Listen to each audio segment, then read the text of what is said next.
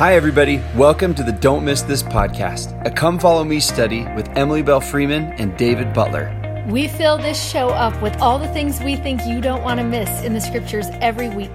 Thanks for listening. We hope you enjoy the show.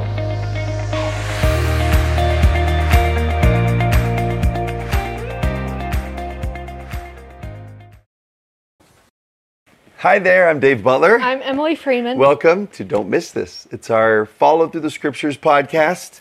This year we're in the New Testament. If it's your first week, welcome. If it's your 112th week, Has it even been 112 weeks?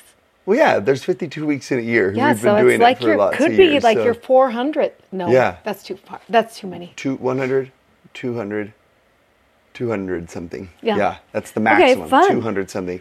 Should we give a prize If to it- someone who's never missed one? Yeah. Whoa. Yeah. You know when you know that kid at the end of the school year who's never missed a day of school and he gets that award and you just can't fathom how he did that? I can't even connect this to that because I can't do that, kid. Sorry if you're that kid. God bless you.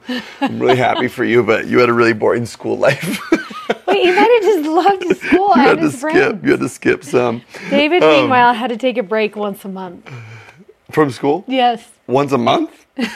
that's generous. Yeah, that's generous. And I can't get mad at Jack because Jack, graduation. By the time you watch this, Jack will be graduated from high school if all my prayers work. Like seriously, since kindergarten, getting that child to school has been.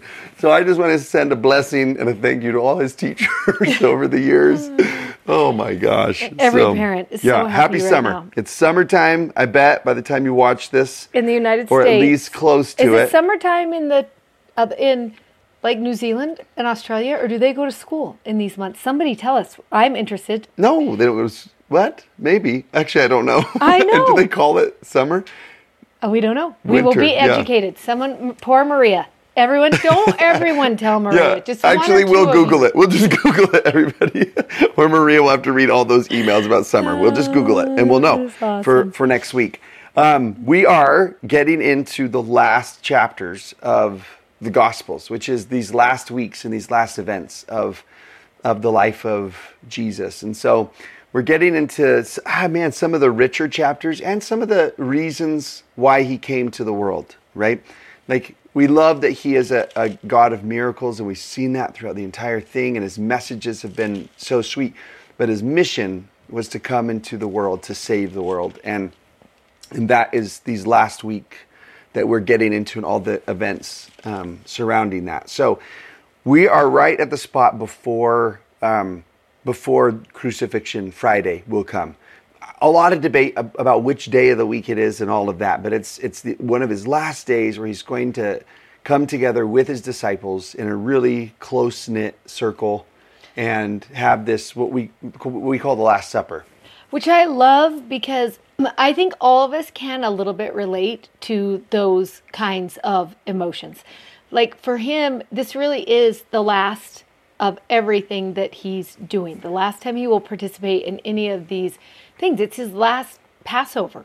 Yeah. Also that he will have on earth. And just to imagine how sweet that is, all of us probably have had experiences where, like I think about when our family left on a mission and just going through, these are the last moments of this, or even graduation is such a great example of your mind just can't help but like hold on a little more tenderly because everything is the last. And so don't you love that the Last Supper is just like in his mind sweeter a little bit because it's going to be the last. And maybe when we read in here, each of these these scenes are so tender when you think about it like that.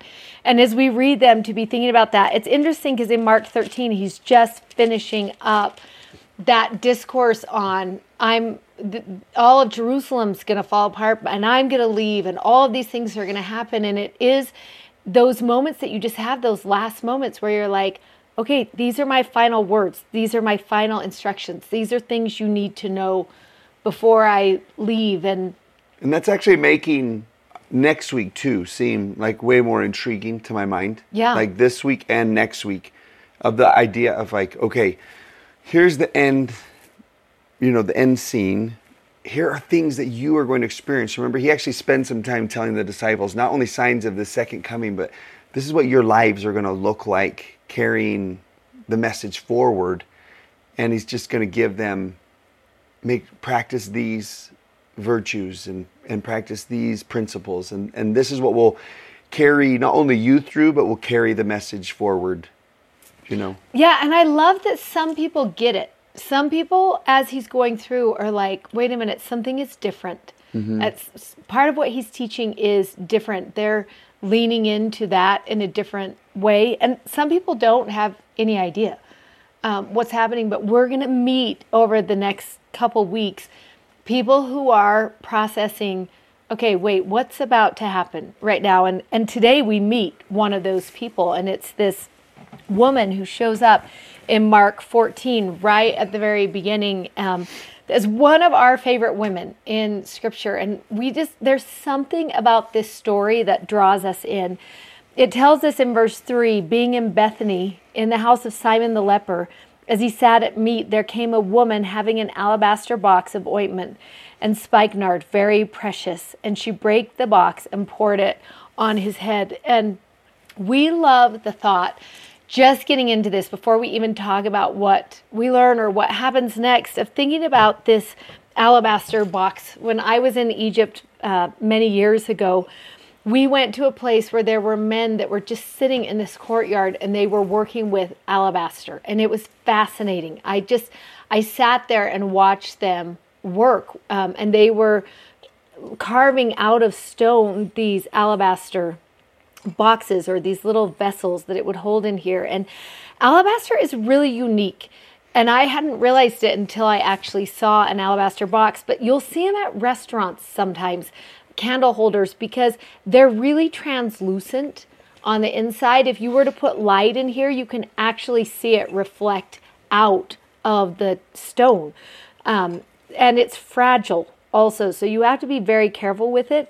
And I love that what happened is she would bring that spikenard and she would put it in this, just oil dripped into this box that she kept. And because it was very precious, it means it was worth a lot of money.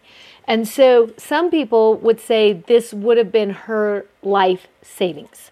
This is like a bank account. It's a savings account. It maybe would have been what she was planning on for retirement, or words that we would all use. And sealed shut to preserve the ointment that's in there. Yes. And so when you break it open, now you have has to be used. Yeah. So that's why if it's sealed and kept, then it can be passed down and it's sold worth again. Something. And it's worth something, right? Yep. But as soon as it's broken open, and we love in this picture, if you're watching on video, that you can see that she really has broken open this alabaster box that she's going to use to anoint the Savior. And immediately people who are in the room get kind of worked up over this, and they say, why was this waste of ointment made? Like, this feels like a little bit frivolous for her to be. Why is she doing this? Because they could have sold it for more than 300 pence. It could have been given to the poor. Like, there's a lot of other things we could be using this for other than putting it on the Savior's head. He doesn't really need it, and she shouldn't have really gifted it, is the conversation that is taking place in the room. And it's so interesting that they want to call it a waste. Like, how do you count something worth as much as this as a waste? You know, aren't you interested by that word? And he says, let her alone. Why are you troubling her? She has wrought a good work on me, for ye have the poor with you always. And whatsoever ye will, you may do to them for good, but me you have not always. And it is going to be this moment where some people are starting to realize, okay, there's something happening here that is taking place that feels different. And this woman is one of those who just was like, I need to cherish these last moments. And I want to be part of these last words and the last conversations. And it's something I want to not only hold on to, but we love that she brought her finest into that part of his story. And there's an interesting line that says in verse 8, It says, she hath done what she could. She is come aforehand to anoint my body to the burying. And I love that thought of she has done what she could. Just thinking about, like, she did what was her best. She brought her best, and that might look different for everyone, but you can translate those words differently to say she hath brought what she holds or what she keeps. And I love the thought of that. She brought what she holds precious or what she keeps close. And that's what she's giving in this moment. And there's such an interesting lesson in that wording, in that language. The worksheet for this week. Well, and let me say something about this that I've never really thought through. I mean, I have, but just haven't seen the words in verse 8, where it's to anoint my body to the burying, that she has his death on her mind. Yeah. And that is actually what's causing what she did. You know, and there would be a couple of ways of, like, bringing your finest, and one would be like, oh, for attention. One would be to get something out of it. But there's something powerful about her saying, oh, I did this with your death on my mind. Knowing what you would break open and give is what's causing me to do this in a way. And I always want to give her the pen to the scriptures, because we get the complaints, you know, this is a waste. And I want to ask her, well, why did you do it? Yeah. You know, and let her tell her story. Let her tell her reasoning for why she would break open that box, why she sees him so precious, you know, to her. Yeah. Like, there's that deep reverence that is signified in this. And it's interesting that it's like, there's a hint to it in that verse 8, that it's like, because I know what he's going to do for me, you know, and I know what he's done for me. Yeah. And that's why it's causing me to... Yeah, look through everything that I own and think, what could I give that would equal my gratitude for what you're about to do? And this is the most precious thing I own. I love when it says in there, very precious. Yeah, and like you taught last week, she's like, I will match precious for precious. You will spill your precious blood for me. And so I will try and give what is most precious that I own. And in reflection of gratitude. This is an act of deep gratitude. Yes. It's a response to what he has done and will do. Yeah, which is so beautiful. And as we enter into this lesson, we're going to be talking a lot about that deep gratitude. We're going to be talking a lot about intimate moments like this. And I love that one of the things, and I don't know if you were suggesting this, but you made me think of it, when it says, she has come aforehand to anoint my body to the burying, because she knows what he's about to do. And it makes me think that this was a sacrament moment for her. This was a moment of pondering his death. That's what it looked like to her. And for us, it doesn't look like breaking open the alabaster box necessarily, but we do actually get to participate in this type of worship every Sunday, because we get to think on him and the burial. Don't you think that's so interesting? Do we bring our finest to that meeting once a week? And are we prepared? Like, imagine her thinking through what she was going to take, and, you know, just entering into that. The worksheet for today is going to ask that question: when have you broken open the alabaster box? And what was the cost? And I think it's interesting to think that there is actually a cost to entering into deeper relationship with him. There actually is a cost. You're going to have to have more of this or less of that.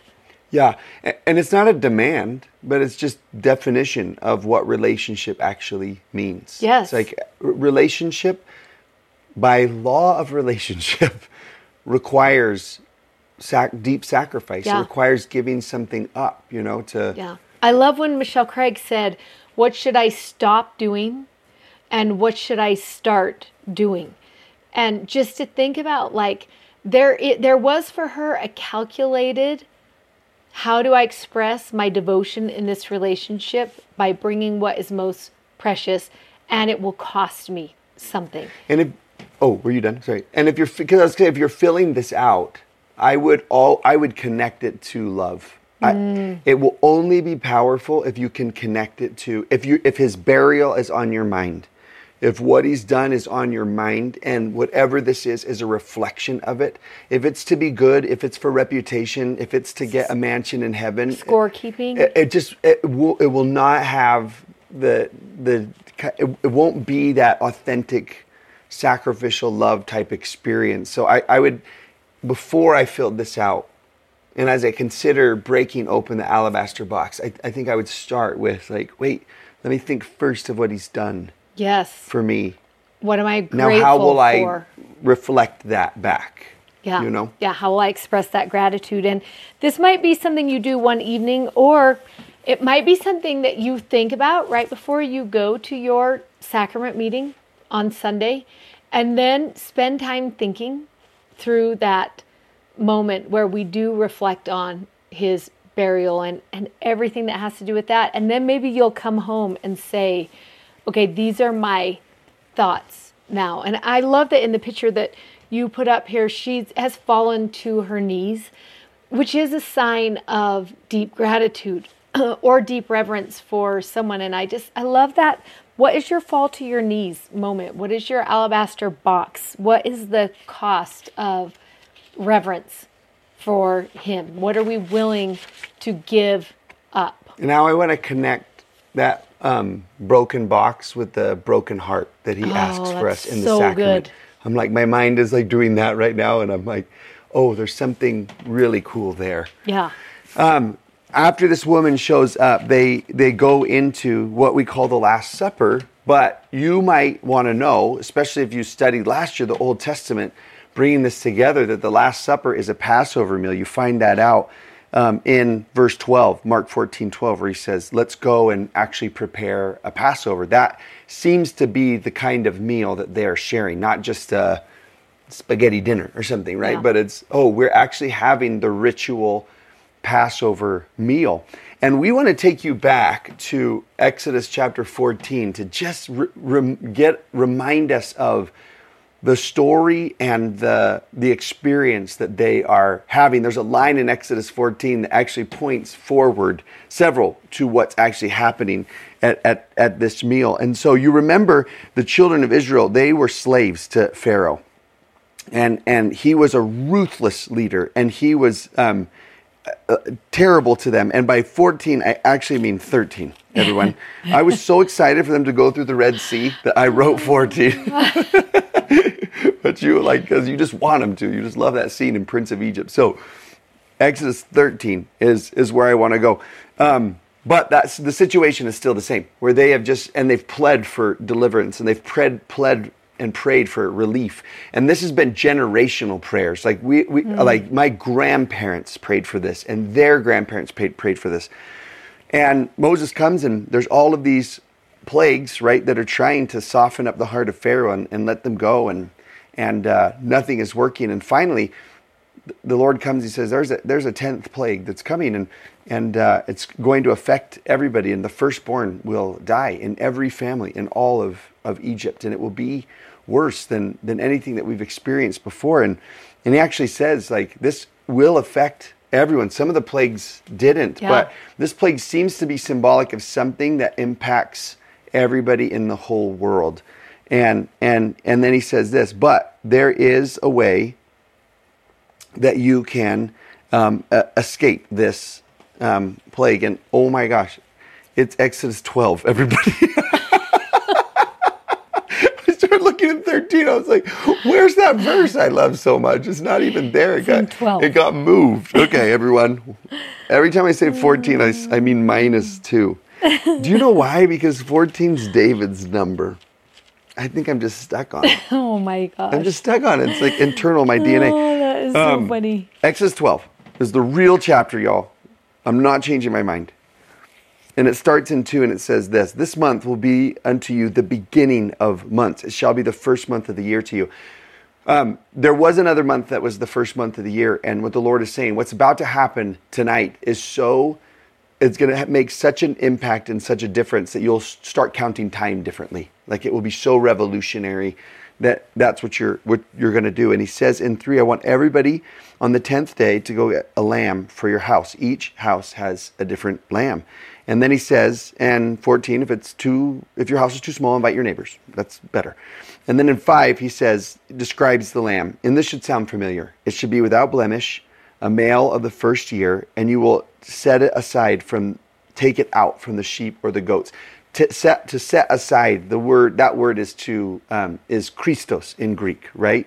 To anoint for a certain purpose. You're going to bring that aside. So verse 5, if you're teaching this in Sunday school, I would stop on verse 5 and say, who do you see in verse 5? There's some neat symbolism there to see Jesus there. And he says, and you'll keep it in verse 6 until the 14th day of that same month. And then you will kill that lamb in the evening. Now, this would also be really cool to consider, that if you go back a couple verses and you say, wait, what day did they get it on? And you say, on the 10th day. And which day did they kill the lamb? On the 14th day, which means, depending on how you count, 3 or 4 days of that lamb actually living in your house. And if you have kids, you know what has happened in those 3 days. Like everyone has become so endeared. They've named it. And I think that's actually part of the significance of this event that the Lord is doing. He's trying to teach them a lesson here. And part of the lesson is, I need you to be endeared to this innocent, sweet animal. Like I need you to be connected to it. And I need you to develop a connection. Mm-hmm. Because then when that lamb dies on the evening of the 14th day, I need it to be a heartbreaking moment in order for it to symbolize what it actually symbolizes.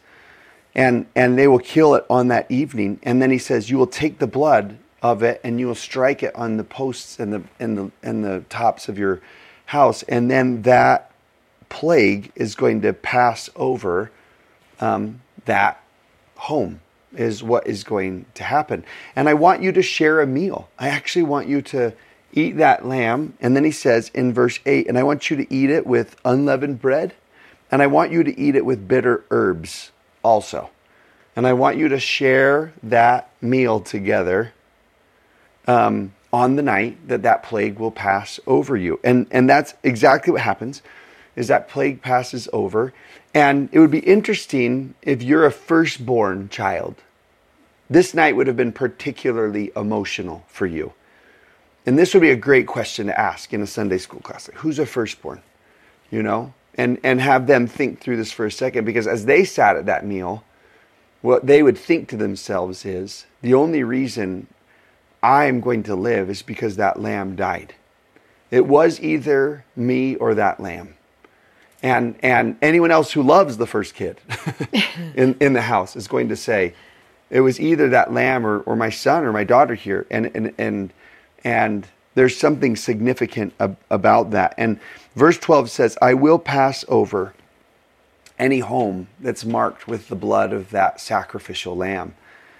And he says in 13, these are great words, and the blood shall be to you for a token upon the houses where you are. And when I see that blood, I will pass over you. And 14 says this, and this day shall be unto you for a memorial. And you shall keep it a feast to the Lord throughout your generations. You shall keep it a feast by an ordinance forever. In other words, he says, I actually want you to have this meal again every single year. And I want you to commemorate and remember what happened on this night every single year. Now, in the journal, there's a spot in there where we talk about the elements of that Passover meal and what they used to teach the story. So every year they would do this. They would gather all of these food items together, and the family would sit down, and he actually gives the script later, the Lord does, and he says, the youngest kid in the family is going to ask, Dad, why are we eating bitter herbs?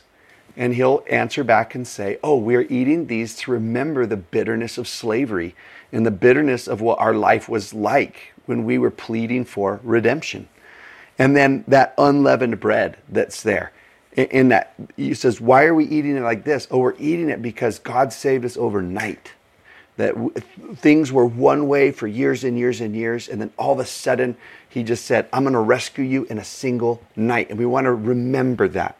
And we also want to remember what it takes to make bread, that it has to be kneaded and it has to be broken and it has to be like put into a fiery furnace in order. All these things have to happen to the bread in order for you to actually be able to eat. And why are we drinking this wine, Dad? And he says, well, you are not, young children, going to, right? But at some point, wine comes into the Passover meal. And it's actually, when they talk about, wait, why did wine come into it? There's lots of reasons that they say. One most common way is, they're actually the 4 different words in Exodus 6, the 4 types of redemption words that he uses there. You can go look that up. It's Exodus 6, 5 through 6. I promise it's actually that chapter this time. And also that it's a royal drink, and that you will only free people, only kings and queens drink something like this. And we were slaves, but God set us free. And it's something that we remember. And so they tell the Exodus story. And they did it every single year. Every single year. So Jesus, as a little boy, would sit around the table and he'd ask whoever was the head of the feast, why, that was his job. Mm-hmm. Why are we doing this? Da, da, da. And here he is as a man now with his friends, and they've gathered together for this feast, and they are retelling the story of the night that God set them free. Now, what's interesting is he's actually going to switch the script a little bit for them and change the story from the Exodus story to a new redemption story. And one of the hints to that is the fact that all 4 gospel writers, Matthew, Mark, Luke, and John, they talk about this Passover meal, and they mention bread, and they mention wine, and they mention other items on the table, but sort of like conspicuously, none of them mention the main course. None of them mention the lamb. Which is super interesting because we've both eaten a Passover dinner before, and none of it is, it's all very like bitter herbs. Who wanted to eat quick. that? Yeah, right. And everything that you're eating is just these little tiny tastes of these things that you actually, the best part of the meal for sure is the lamb. Yeah. So it seems like you would have mentioned the best part of the meal, or even the fact that he's like, when he comes in for the triumphal entry and he's like, and you're going to find the man who has 2 colts, you're going to bring it. Or remember when they find the upper room and he's like, the guy who has a pitcher of water, like in your mind, you're like, why didn't they talk about getting the lamb? Right. It was the most, like in Jesus's day, that Passover, everyone gathered to Jerusalem. That's why Jerusalem's so crowded, is because everyone's there for the Passover. And that's because the place that you get the sacrificial lamb is at the temple. You have to go to the temple to get this particular sacrificed lamb for the Passover meal. So it would have had the most work, the most details. Yeah. It would have been it's the central part of the story. It's the blood of the lamb that's on the door. It's all of these things. And so it is so weird that none of them mention the lamb on the table. And the reason might be is because the lamb is not on the table, but the lamb is sitting at the table. And that night, Jesus does, in fact, become the Passover lamb. We love as he goes through this Passover conversation with them, and they're having this back and forth about the Passover, that it gets to Mark 14, verse 22. And now we're going to start noticing something a little bit different in the Passover ritual, but that feels really familiar to us who understand sacrament ritual, because he's going to start in 22. And he says, and as they did eat, Jesus took bread and blessed and brake it and gave to them and said, take, eat, this is my body. And I love that word take can also be translated as receive. I just think that's such a beautiful thought to think, even every time we reach for the sacrament, receive and eat. Because you're receiving a lot more than a broken piece of bread. You're receiving him in that moment. And I love that thought of receive, and how could I be using that word and that intention more often in my just not just my worshiping, but in the ordinances and the covenants that I'm making with him. What does receiving actually look like? And I think receiving requires something of you. You know, it's not just like without thinking take.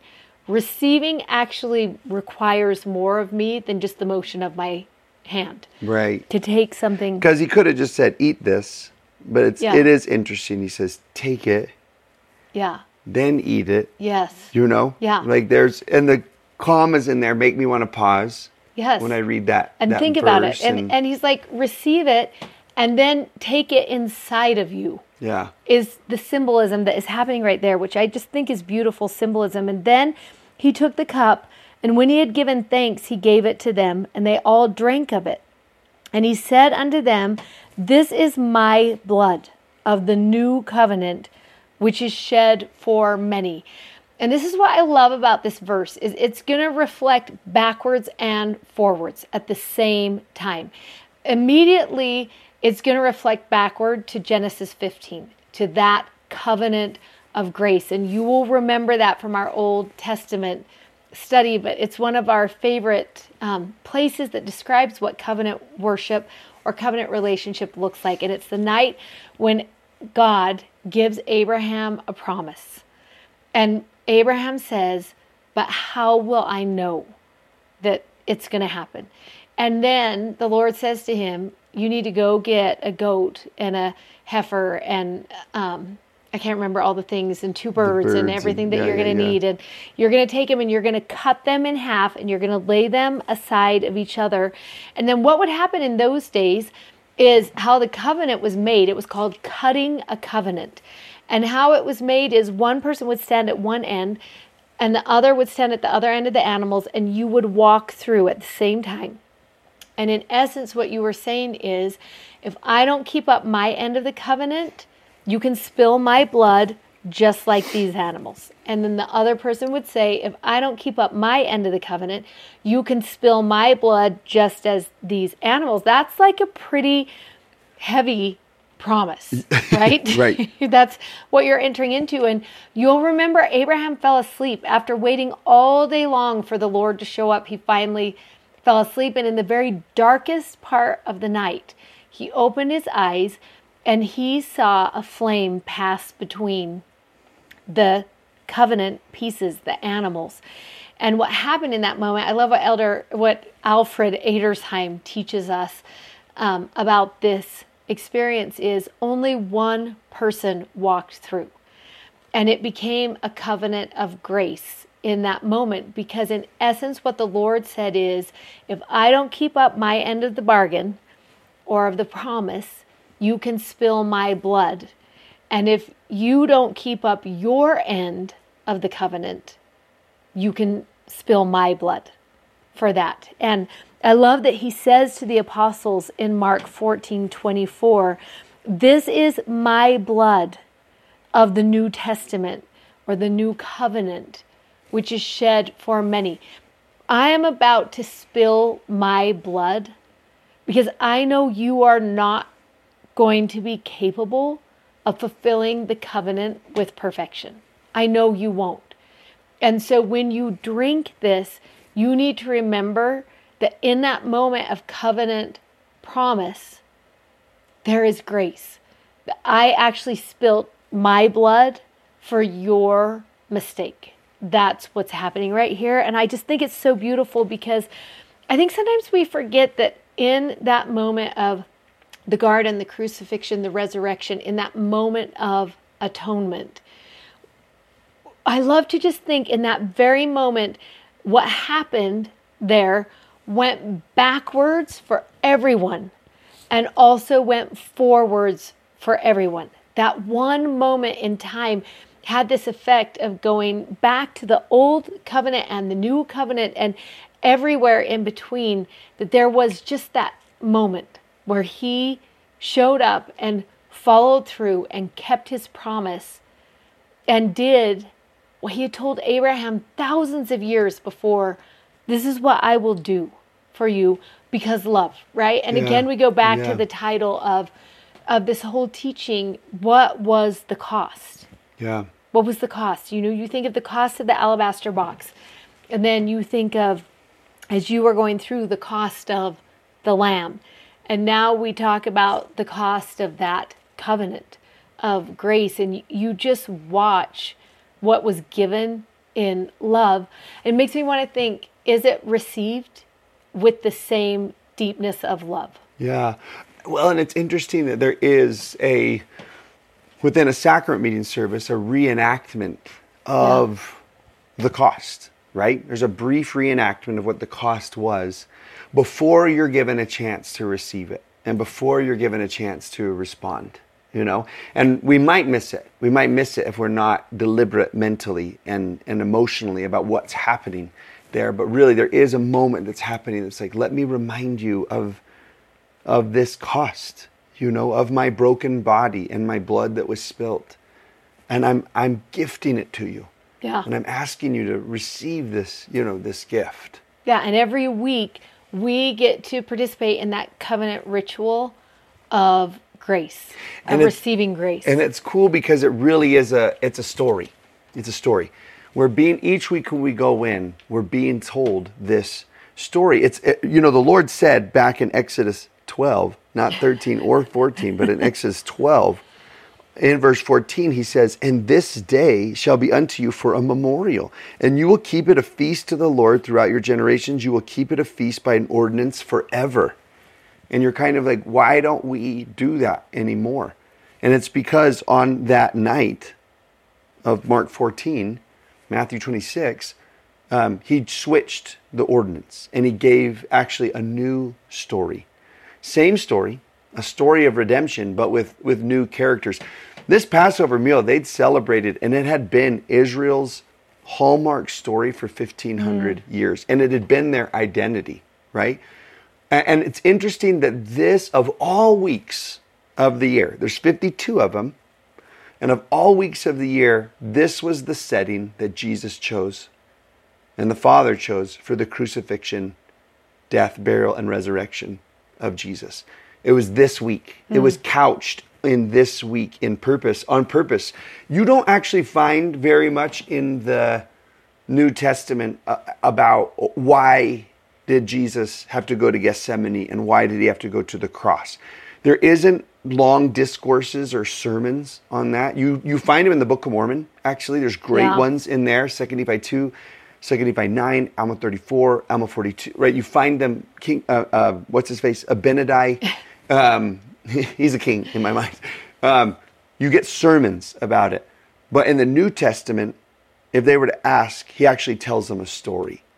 And he's just like, the setting for this final week is going to be centered in the story of you once were slaves and the blood of the Lamb set you free. And Jesus tells them, I want you to now remember a new story. And I don't want you to do this once a year. I want you to do this every week. Because as you go out into the world, you're going to tell yourself a story about yourself. And other people are going to tell you a story about you. And I want you to come back every week and be recentered in this story of grace. And I want you to be recentered in this story of redemption. And I want you to remember that you are under the pressing brutality of a Pharaoh. And you're in the chains of slavery, and my blood sets you free. And I want you to remember that. And I want you to remember that this cost, the cost, you come back to that woman and if you asked her and you said to her, do you think that was a waste? And I think she would respond back. And I think she'd say to Jesus, no, I think you're worth every drop of this. And I imagine his response back to her is like, and so are you.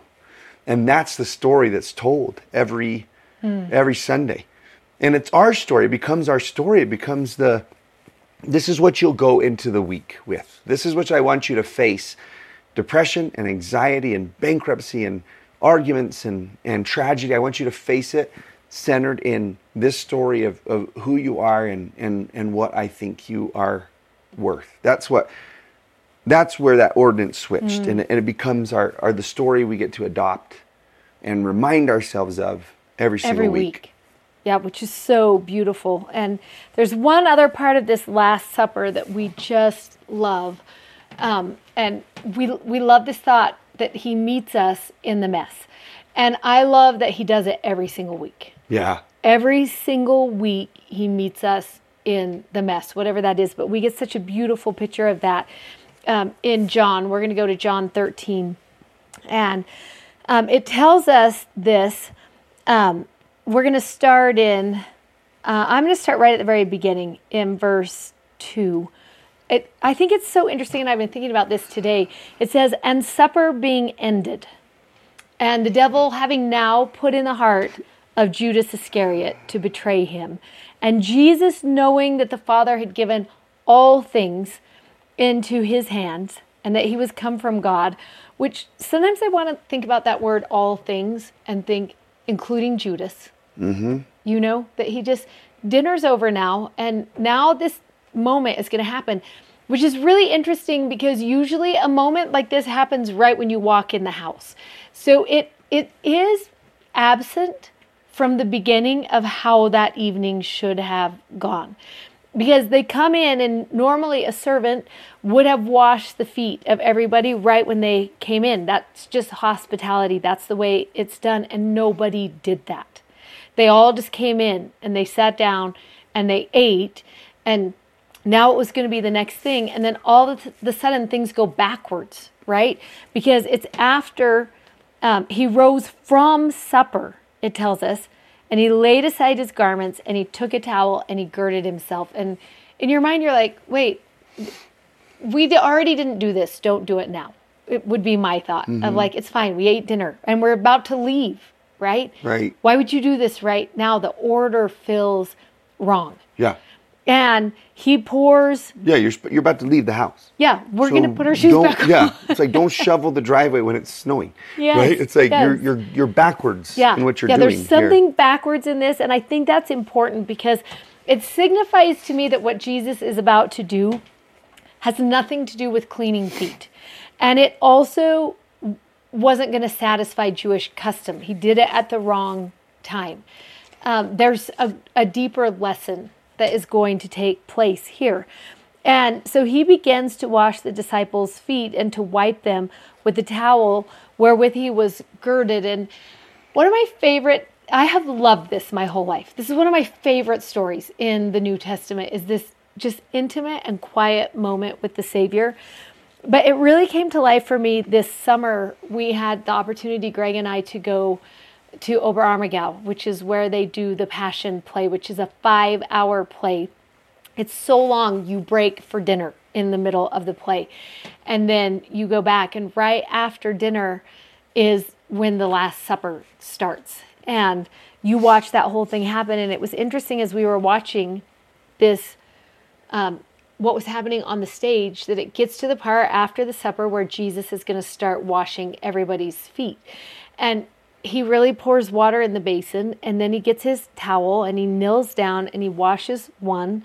And it kind of takes a long time to wash someone's feet, which I had never noticed until I was sitting there watching him. And he did one, and then he did the second one, and then the third, and then the fourth. And then it started getting a little bit awkward in the room. Like, this is taking a long time. And in your mind, if you were like in charge of the play, you might have been like, okay, the audience will get the idea by now. And maybe someone can just say, and when he had washed everybody's feet, and move on. But they didn't. The fifth, and then the sixth, and then the seventh. And after that time, the awkwardness had kind of left, and you just settled into this quiet moment of this intimate moment, so personal that he's just washing. That's what he's doing. He's just washing. And it was so quiet while you watched it happen, and so individual. Like, every person got their own chance for that moment with the Savior, which was so tender to me and so touching. And there is a moment in this story when he comes to Simon Peter, and Peter says to him, why are you washing my feet? And I'm sure in his mind, he's like, you know how Peter is. He's so quick thinking. Yeah. I'm about to put my shoes back on. We don't have time for this. There's so many other things going on. Like you can just see in his life. Plus, I think this too. We've been to Israel enough times now to know that the most comfortable shoes to wear in Israel are sandals. It's just so hot and everything is so dusty. And it is true, when you go home at night after a day there, your feet are so dirty. In fact, one of the nights, this last time we were there, we were talking about that, how dirty everybody's feet were. It's a mess. Like, you imagine that process, and you really are. Plus, what about the people who don't even like to touch someone's feet? You know, where it's just is like that thing where you're like, this is such a vulnerable and intimate space to enter into, and this mess. And it's almost like Peter is like, listen, I don't want you to touch my mess right now. I don't need you to do this for me. I don't need you to get into my mess. I'm fine. Don't wash my feet. And it's so interesting when the Savior says to him, if I wash you not, you will have no part with me. And it's almost as if Jesus is saying to him, if you don't let me into the mess, into the parts you don't want anyone else to touch, then you're not fully, you won't fully have part with me. Which is interesting that he is like teaching him that the way into our close relationship is actually going to be you being okay with me seeing that mess. Yes. Because I've walked into a sacrament meeting before and felt like I don't want you to see the mess that I have and what's going on. And that actually might keep people, and it almost kept Peter from having this really close, sweet moment with him where he's just like, no, I'm actually too embarrassed by what I've done and where I've been and what I've said. And I don't want you to see that, and you don't deserve, you shouldn't be a part of that, and I don't deserve right, because this. There's something about worthiness where he's like, you should actually not be washing my feet. Right. I'm not worthy of like what you are doing right now. The role is backwards. There's something wrong with the role. Right. And this chapter to me is an invitation, a plea from Jesus, where he says, please don't let your dirty feet keep you from me. Please let me wash those feet. Like, come into this place. And you actually need this place. Yes. And you need the story of the sacrament, and you need the washing.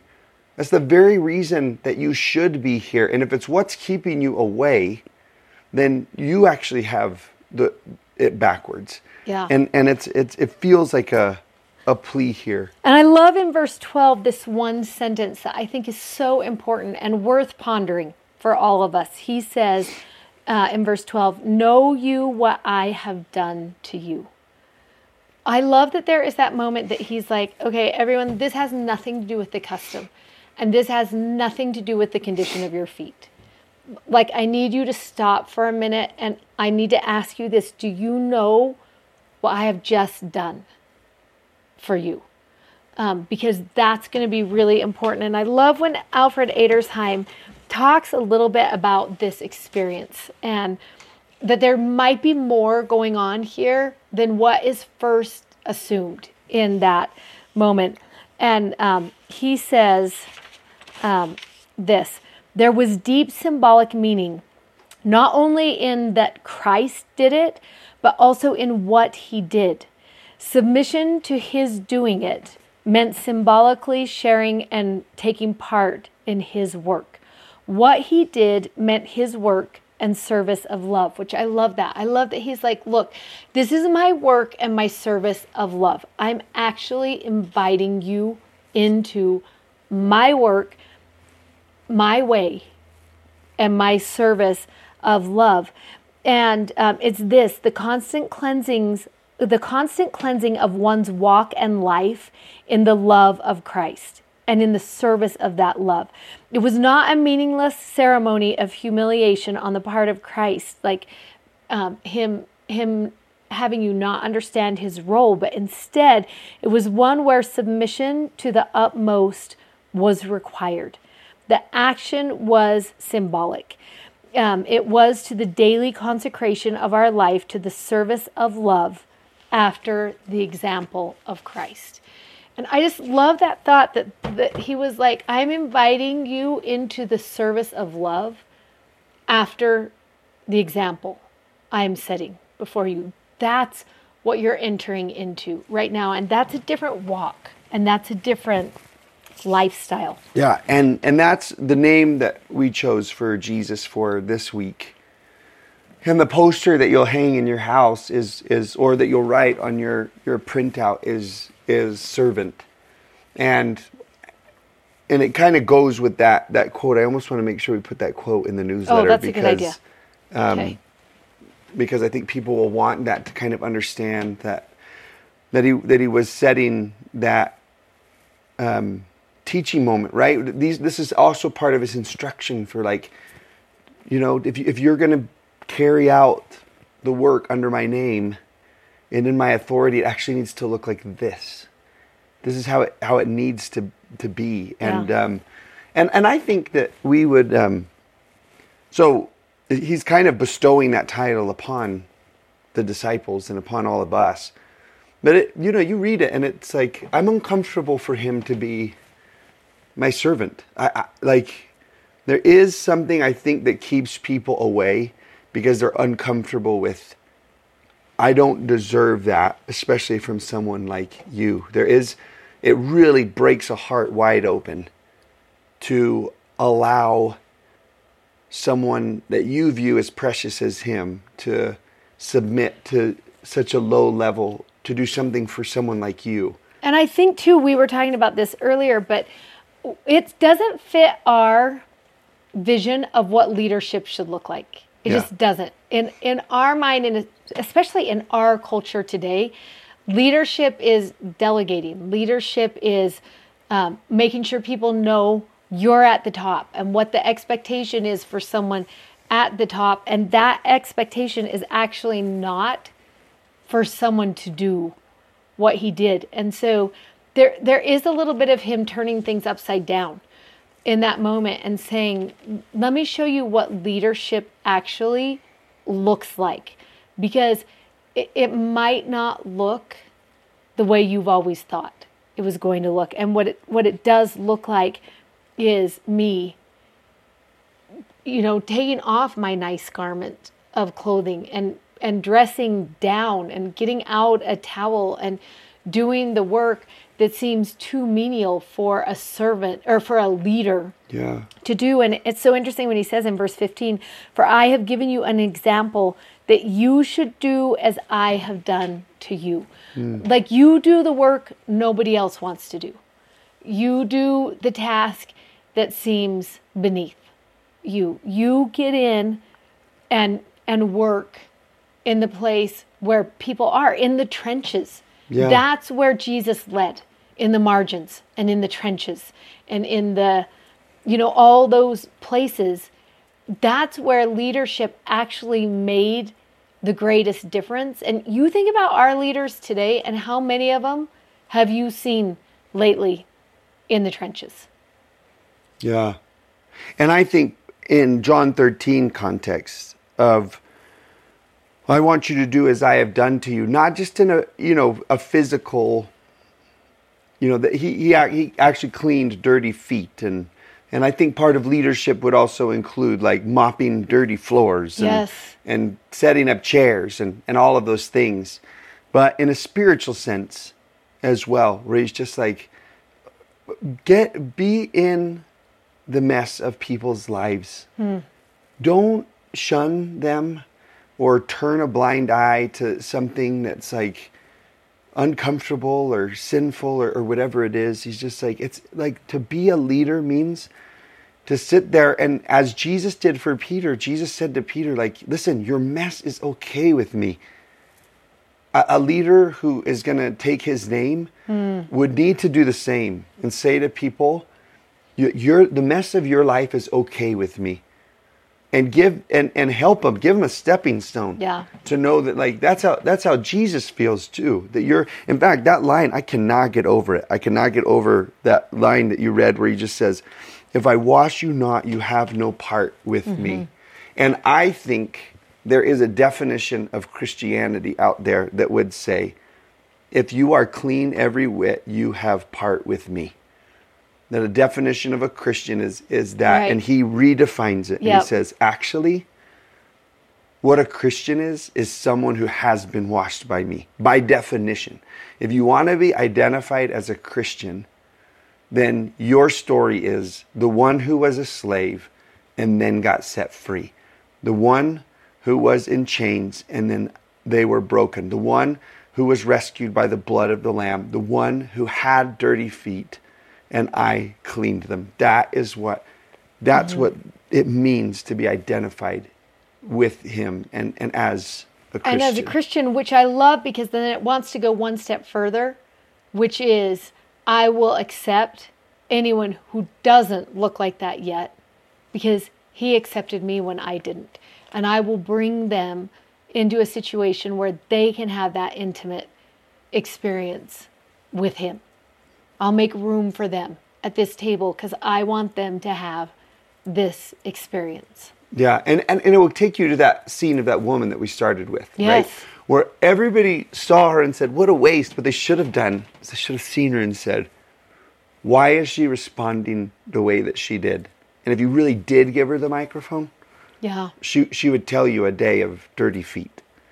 And she would tell you a day of slavery. And then you would know, like, oh, that's why you're responding Yes. in that way. And it's reflected out. What's your line about charity and grace connected from your book? Connect because- those again. Yeah, because This is so good. I love that thought that charity is the outward expression of our inward understanding of grace. If we've been touched by grace and we understand it well, we will express it in the form of charity, Yeah. of giving grace to others. And it's interesting, the order of that. He's like, I'm going to have you wash each other's feet only after I wash yours first. Yes. So that like what you do can be a reflection of what I've done to you. Yeah, which is so beautiful. Yeah. Okay. Such a good week, y'all. But we'll see you next week.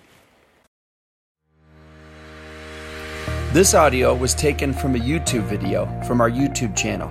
You can find us on YouTube at Don't Miss This.